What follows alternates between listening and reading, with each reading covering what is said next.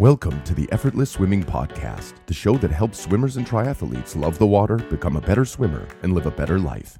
Here's your host, Brenton Ford. Welcome to the Effortless Swimming Podcast. My guest today is Tom Barton. And Tom, you've just come back from the US with the Australia A team. They were over there racing at the US Open. And you've been on the podcast before because you do a number of things. You've founder of the Q Swim app, which we'll talk a little bit about. You're a physiotherapist at the Health Co-Lab, and you do some work with the Queensland Academy of Sport as well. And you've got a lot of experience working with high-level swimmers and also just general population as well as a physiotherapist. But you've really honed in on what swimmers and triathletes need to do in order to move well and to avoid injury. So I really want to dig into some of those topics today because our audience are primarily triathletes and open water swimmers who are adults. Some of them most of them I'd say don't have great range of motion and could really benefit from moving better. So that's what I'd like to dig into today. So first of all, welcome to the podcast. Thanks, Brenton. Yeah, happy to be here and look forward to chatting. Tell me a little about your trip to the US. What was your role there? How did the team go? And was there anything that you learned while you were over there, whether it's from other coaches, seeing what other teams are doing, that kind of thing? Yeah, so we had 2 weeks over in sunny California, which was nice even though we're escaping Brisbane winter, it's a nice place to be this time of year. We took about 20 kids over, the guys that just missed out basically on going to Japan for Worlds. So the guys that maybe were coming second or third or fourth or just missing qual times. So they got an opportunity to travel to California and race against the Americans. Obviously, the top Americans were over in Japan. So there was still some really good competition. A lot of the colleges were represented there. So the big guys like Texas and Cal and Indiana were there. So there's a lot of good swimmers. And yeah, we did really well. I went on the same trip last year, and I think only about 20% of the guys managed to swim PBs from trials to the US. And then this year, I think it was 53% swim PBs. Jeez. And a bunch of them, swimming times that would have made the Australian team to go to Japan, and also times that would have, finaled at Japan, which is pretty exciting for them. And, sort of validates the idea of going over, because those are the guys that hopefully are going to put pressure on the guys that went to Japan for Paris next year. Is there something that stood out to you and the coaches there as to why that was the case? Such a big increase in PBs compared to last time? Yeah, last year was tough because COVID was still a thing. So we had half of our team get knocked over by COVID sort of the week before, which was a bit rough. I think we made some adjustments through Swimming Australia. So they took everyone over a day earlier, which was a really good thing. And we sort of had a bit more of a relaxed 2 or 3 days post-travel, which I think was a learning from last time. Last time we sort of got there, not that we swam hard on those first few days, but probably didn't give the athletes enough time to acclimatise. So we this time we got there, took it really easy, went for a swim, went down to the beach, had a little paddle in the ocean, which is always a nice way to recover from a 15-hour flight. Yeah, absolutely. And any sort of standout performances there or swims that you saw? Yeah, the one that comes to mind, the swims that come to mind from the same athlete, Max Giuliani, who's just moved up from Tassie to Miami. So swimming with Richard Scarce in Miami. He swam lights out. I think he PB'd his 100 and his 200 and probably PB'd in the heats and the finals, with both of those as well. So I think his times would have qualified for finals or probably would have won our 200 freestyle trials. So yeah, right. A big fella. I'd met him before. He's a lovely guy, and he's really focused on making that Paris team. Yeah, that's exciting. It's been such an exciting month of swimming with the Worlds happening, the Australian team doing so well, and then just so many good swimmers from different countries that are all building towards Paris. It's probably the most excited since Sydney 2000 Olympics that I've been for. Olympics coming up. There's a lot of people to look out for. Yeah, absolutely. It was, we were getting up at 4:00 in the morning to watch the finals before we would train or before we'd go off to compete. So the coaches and the support staff and myself were living on coffees because we wanted to watch all the great racing. But it was really impressive to watch the guys in Japan, and the guys that went to the States are going to be putting pressure on those guys. But it's a good situation for Swimming Australia or Australian swimming to be in at the moment. Yeah, absolutely. Now, I'd love to dig into the first thing is the mobility testing that you do with the elite guys. You were saying before we jumped on this call that you think that the average person, the average swimmer, triathlete can get a lot more out of the mobility testing than the elite swimmers because they might have 1% improvements, 1% changes to make. Whereas for general public, it's like it could be 20%, could be 30% in terms of if you can improve your range of motion, you can move better, you can get into positions easier, and then you can swim with better technique. So I'd love to hear your side of what are some of those tests? What are you looking at? And then perhaps what would be 2 or 3 of those key ones that you think for the general person, they could really see some good improvements with their swimming if they improved on them? Yeah. I think the key thing for the triathlete population is they have to run, swim and cycle, whereas our swimmers just have to swim. So our swimmers get the chance to practice being in those long positions all the time. And I think if you were going to try to design a couple of adjunct sports that would make swimming hard, cycling and running would be those two. Like you're adding a lot of flexion, a lot of dorsiflexion through the ankles, thoracic flexion, a lot of positional stuff that is the exact opposite of what you want to do with swimming. So triathletes are in a position where they actually have to unwind that stuff in order to get into positions, in order to swim fast, and in order to sort of mitigate any of those resistance forces that you're going to experience in the water. And it's not just recreational triathletes. I had recently a elite triathlete who was struggling with her swimming. Her coach, David Lush, is out at Moreton Bay, sent me some video and referred her across to me. And we found some really simple things that enable her now to get into better position. So her recovery is easier. She can get into a high catch position a whole lot easier. And within the clinic, we sort of have an emphasis on trying to show people how to do that themselves. So in that hour session that I have with people initially, I try to do as little hands-on as possible to see if they can create the change themselves. So whether through exercise or self-mobilization, and then we retest. And I think it's really empowering if you can come and see me, we do a test, it looks terrible, and then within 20 minutes of you doing your own stuff, you can make that look amazing, right? And then I can add the hands-on stuff and make it look a little bit easier and make it get to a slightly better position. But if you can do those big changes yourself, then every time you get to the pool before you jump in the water, you can make those changes and swim faster and swim more technically proficient. And what was that test that you were referring to there? So the big 2 in terms of that overhead position, we look at just a combined elevation test. So lying on your belly, nose touching the floor, thumbs locked together, elbows straight, and you're lifting your arms up like a streamline. So looking at how high the hands get above the horizontal. For a pool swimmer, that's more important because you're streamlining a whole lot more. For a open water swimmer, that's not as important. It's still important because it does contribute to your efficiency through the water.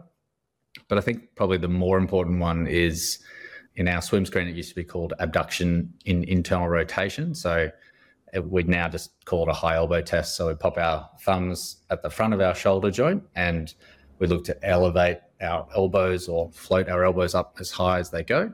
And with that, we measure the angle of the humerus, the arm bone relative to the vertical. And that's an indicator of how easily they can get into a nice high elbow, big armpit catch position to swim fast. And so those that are listening to the podcast and not watching on YouTube, so you got your thumb touching your shoulder and kind of making a chicken wing, I guess, with it, and then lifting up as high as you can with the elbow, with the arm. The few common mistakes that we see with that testing is people sort of poke their chin out as they do that. And they also try to keep their elbows too much in this sagittal plane, so too much in just a perfectly lateral plane.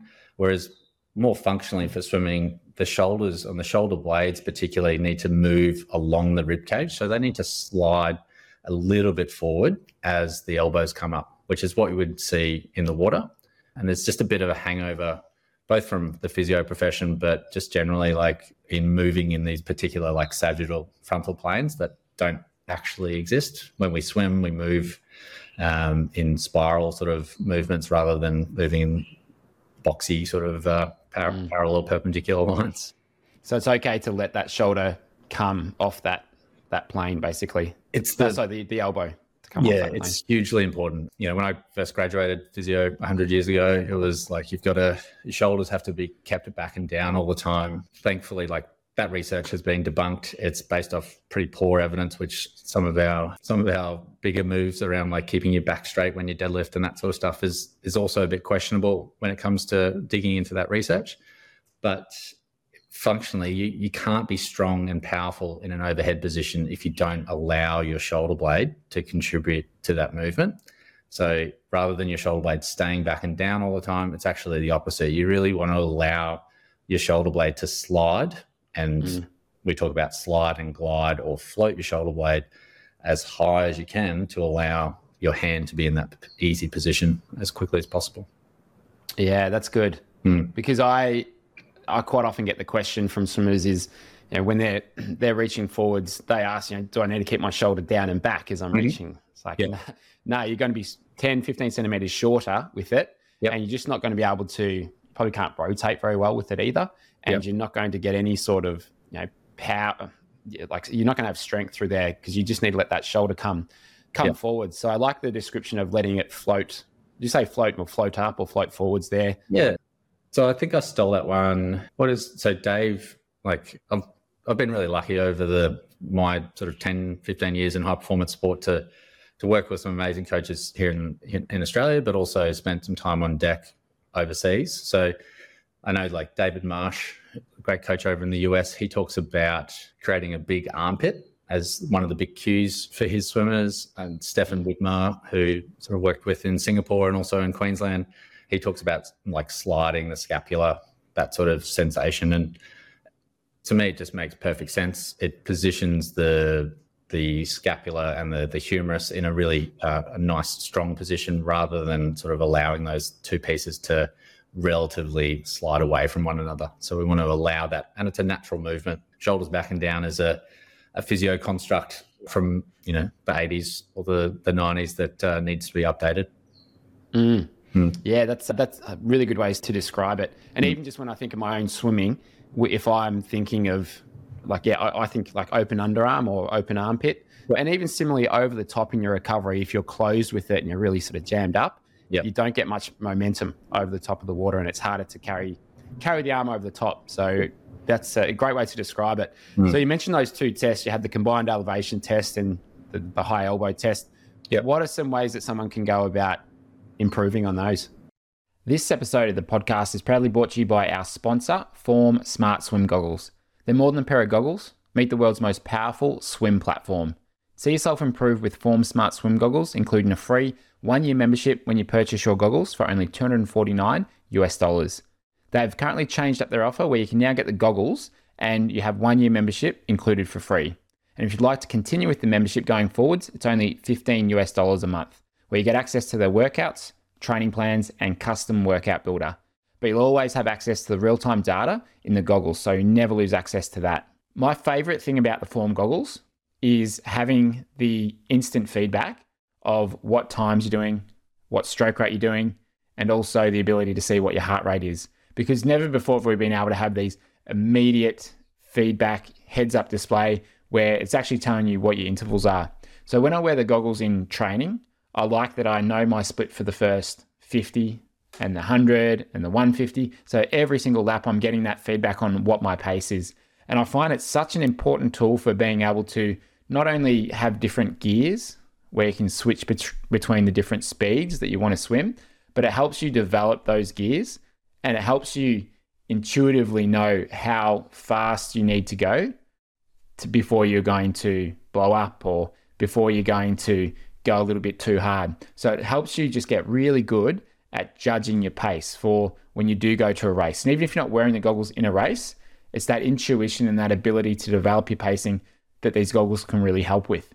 To get your pair of Form goggles and save 15% off, use our link formswim.com/effortless or use the coupon effortless at checkout, and that will get you 15% off your pair of goggles using our special link formswim.com/effortless or the code effortless at checkout. There's a couple of different ways. So previously we'd say, hey, maybe you need to, in order to improve those, you look at the muscles around there. So things like pecs and lats that might feel like they're tight and restricting that movement. So if I look back at my career, if I look back 10 years ago, I would have said pec stretch in the doorway and a lat stretch, like a kneeling lat stretch, which I think are fine, like they will work. But the thing that's going to give you more bang for buck is actually doing some active strength work, working in the other direction. So if the things that are restricting your combined elevation or your high elbow test are tight pecs and tight lats, we want to actually, and it sounds very counter, but you want to strengthen your upper traps and your serratus in order to allow that slide movement. And every time you do that slide movement, the pecs and lats naturally stretch with that. So you're sort of getting more bang for your buck, that you're getting strength of the antagonist muscle, the opposite muscle, which enables the other muscle to stretch out. And unless you go ahead and strengthen that muscle group, you'll be stuck on the hamster wheel of stretching and triggering for the rest of your life. Whereas if you strengthen to actively be able to control your ability to get into that position, you start to create a bit more balance in your programming. And if you look at swimming is a pulling dominated sport. You pull against resistance against the water and you recover against fresh air. So if you don't do stuff to balance that out, you get very strong in pulling and very relatively weak in the pressing or the positioning movement for that overhead catch. Yeah, I probably 12 months ago was having a lot of issues with my lower back, and it just turned out so a lot of it was from just sitting and that sort of thing, but I was very weak through my lower back. And over the last 12 months, I've done a lot of strengthening work, and I looked at I go to a sort of local gym here that has some really good exercises to help strengthen your back and these other sort of supporting muscles. And I've done, I think, 130 gym sessions in the last 12 months or so. And my back, and I look at the weight that I can now move in this exercise, and it's come up probably double to what it was 12 months ago. And I've had very, very few issues with my lower back now. And it's before that I was stretching. I was trying to stretch at night, and that can certainly help. But I think the strengthening side of it is just so much more effective. And is that something that you've changed over the last couple of years, or when is that way of approaching things sort of come in?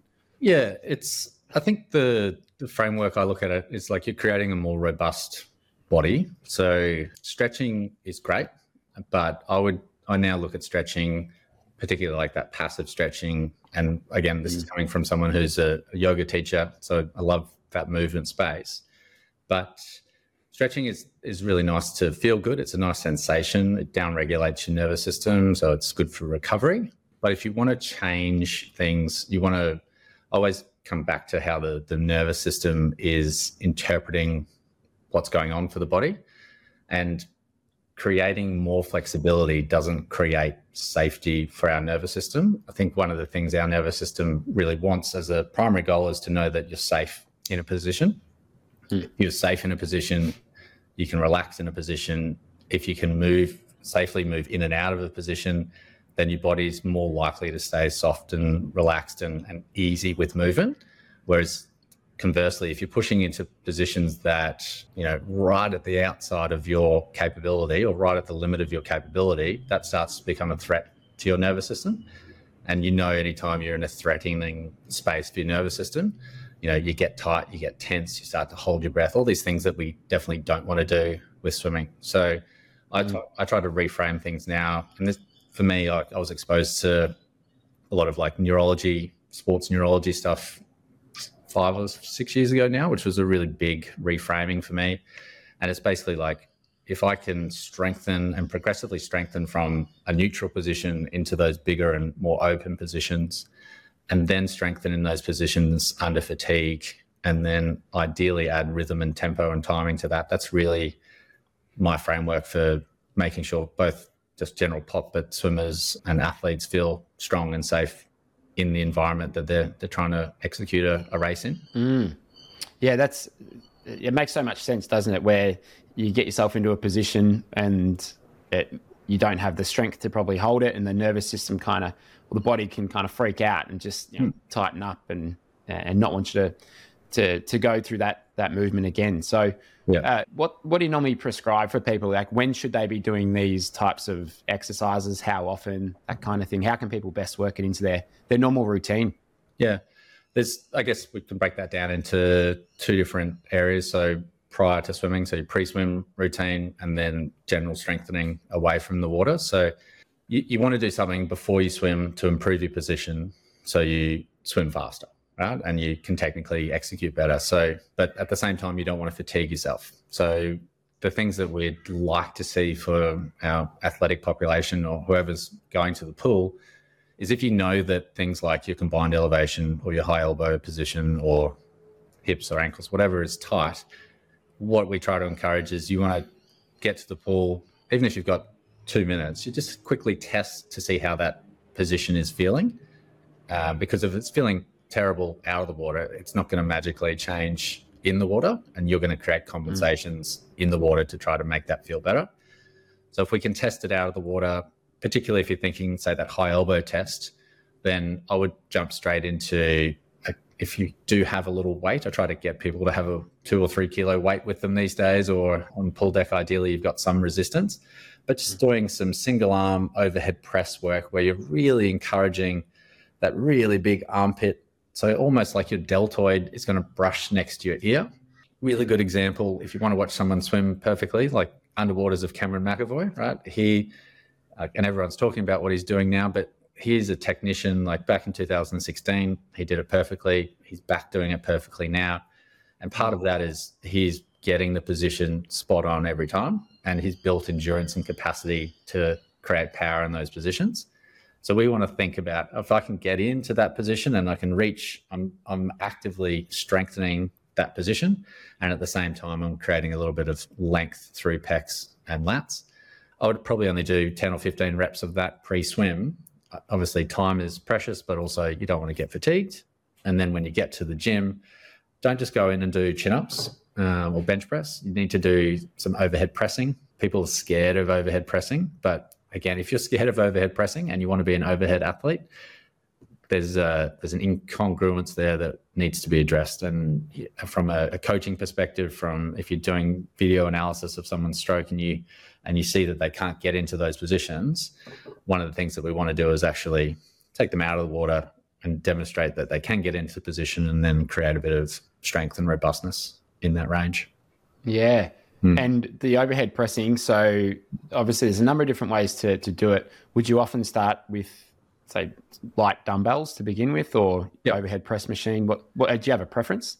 Yeah, big preference for dumbbells to allow a little bit more freedom of movement, but also if you are particularly stiff, you don't want to go into a double-handed, like a barbell movement, because that disallows the option for your thoracic spine to get a bit of lateral flexion, a bit of rotation, a bit of extension.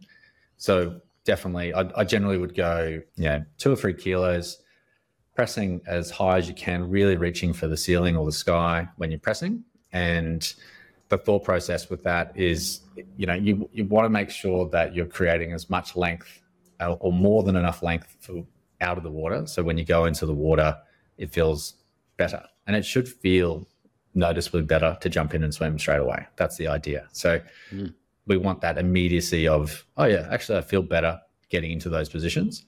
And the beauty of that position and reaching overhead and creating more length through your chest and through your lats is that also helps your thoracic rotation. So your recovery becomes easier. It takes pressure off your neck. And, they're the problems we see day in, day out in the clinic of, like when I work primarily with swimmers, is neck and shoulder problems.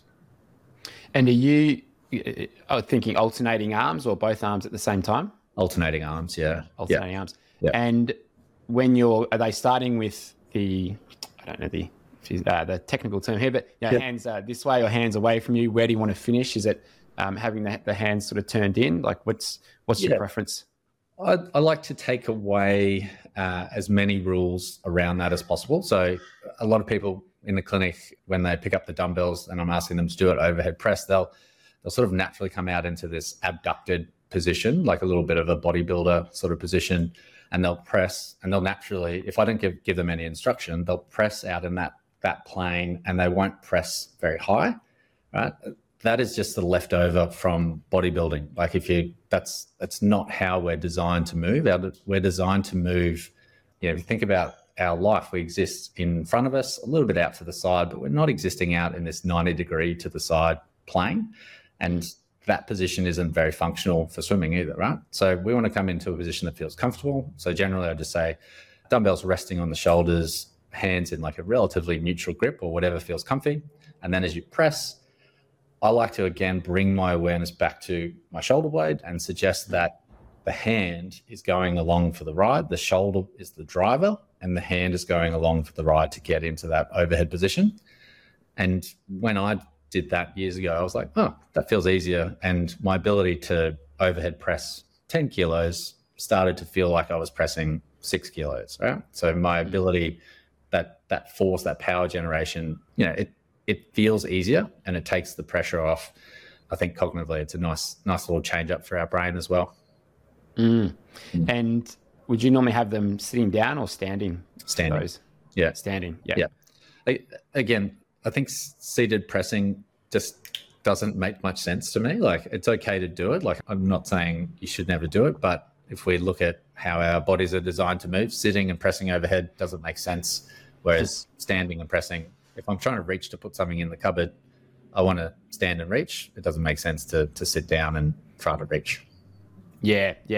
It's similar to a lot of the drills that we do in our clinics and when I'm coaching. I want them to replicate the stroke as much as possible. So, making sure they're in similar positions in terms of their rotation on the side, the depth of the arm. It's like we want to try and make it as close as we can to swimming. So, that makes a lot of sense. Yeah. And another one that I see quite a bit of is that triathletes are typically very tight through their hip flexors and sometimes struggle to get this horizontal position in the water because they've got a lot of bend through their waist. Some of that's just through that tightness, and I think some of it's also just not knowing how to hold their body in the water, to have that little bit of activation through their glutes and their hamstrings to stay straight. They just kind of let that go, and so they've got this disconnect from the top half to the bottom half.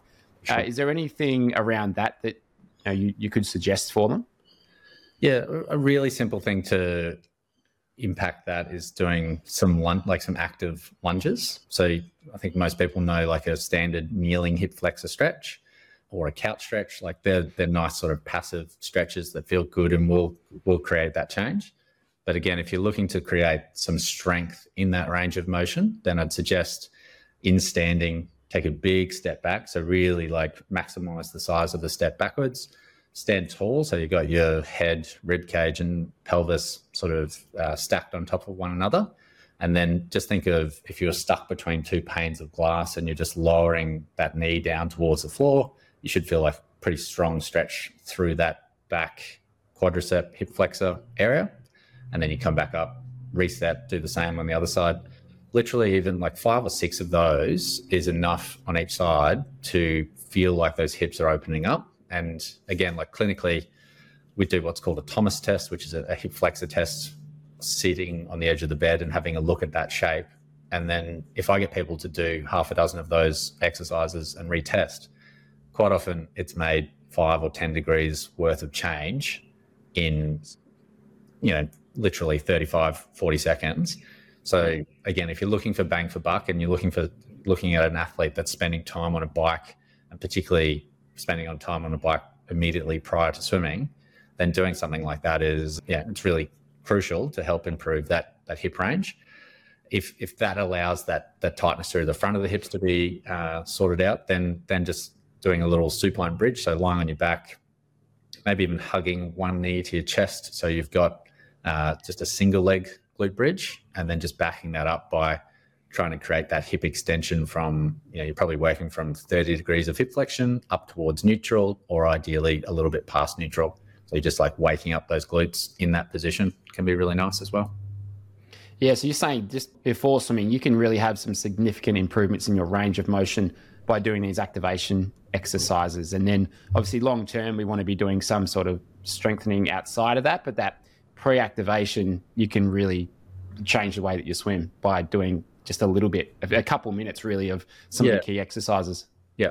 And it's hard because people's time is precious, and particularly like I know a lot of tri squats get in the water at 5 o'clock, which is just wild, but or even earlier. I'm sure there's some people getting it at 4:30. But yeah, the 2 to 3 minutes that you spend addressing those positional faults, right? So we call them swim specific shapes. If you can address those shapes, that will pay dividend for every single stroke that you take in that session, right? So it's improving your efficiency, and remembering like it's very different to running or cycling in that you're moving through a really dense medium. So your resistance or your relative positioning in the water is magnified. So if you're off a little bit, if your hip flexors are tight or your ankles are tight, it's just creating drag, which puts more pressure on your neck, puts more pressure on your shoulders.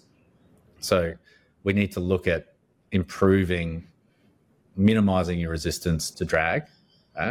And like we said from the outset, it's the triathletes and the recreational swimmers that probably stand to benefit more than the elite guys. It's taken us a while to get through to the elite guys, but the biggest thing that I've found is if they test some of those positions, if they exercise to do something about it before they swim, they retest and they feel like it's a little bit better, and then they jump in the water and they feel like dialed in straight away, they're connected, they're floating through the water nicely, then they've clicked to the fact that what they did on land is helping them in the water. And then I don't have to, beg and plead for them to do the exercises before they swim now.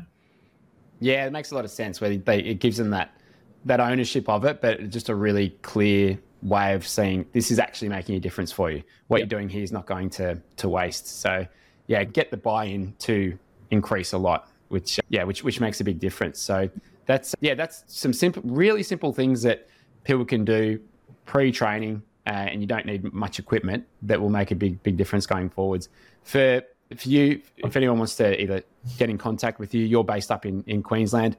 What's the best way for them to do that, and how do you work with people, I guess, in physiotherapist capacity? But you've also got the Q-Swim app. Could you talk a bit about that for those that aren't in Queensland or have access to face-to-face?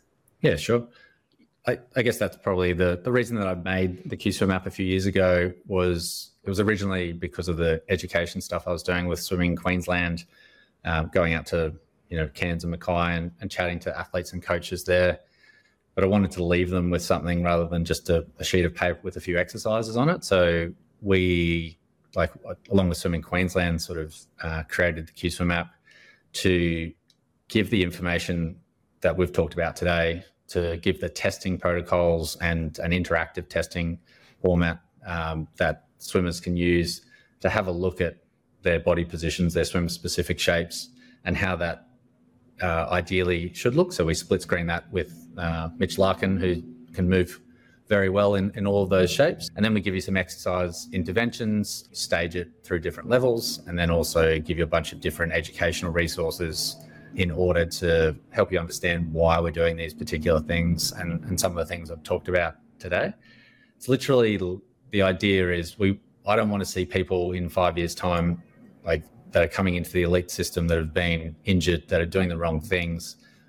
I'd sort of a bit selfish. I'd really love to see these elite guys come in and we're working on these tiny little things, where sometimes we're actually working on dealing with injuries that they've had for 5 or 6 or 7 years that have been probably didn't need to be there for that long. They probably should have been addressed differently. And it's purely because swimming, a lot of people don't get exposed to the level of swimming athletes that I have. I've been working with swimmers for 10 or 12 years at the elite level, and 50 to 60% of my week is either elite swimmers or recreational swimmers. So I've been really lucky to have that amount of exposure, and then also to learn from these great coaches and physios that have gone before me.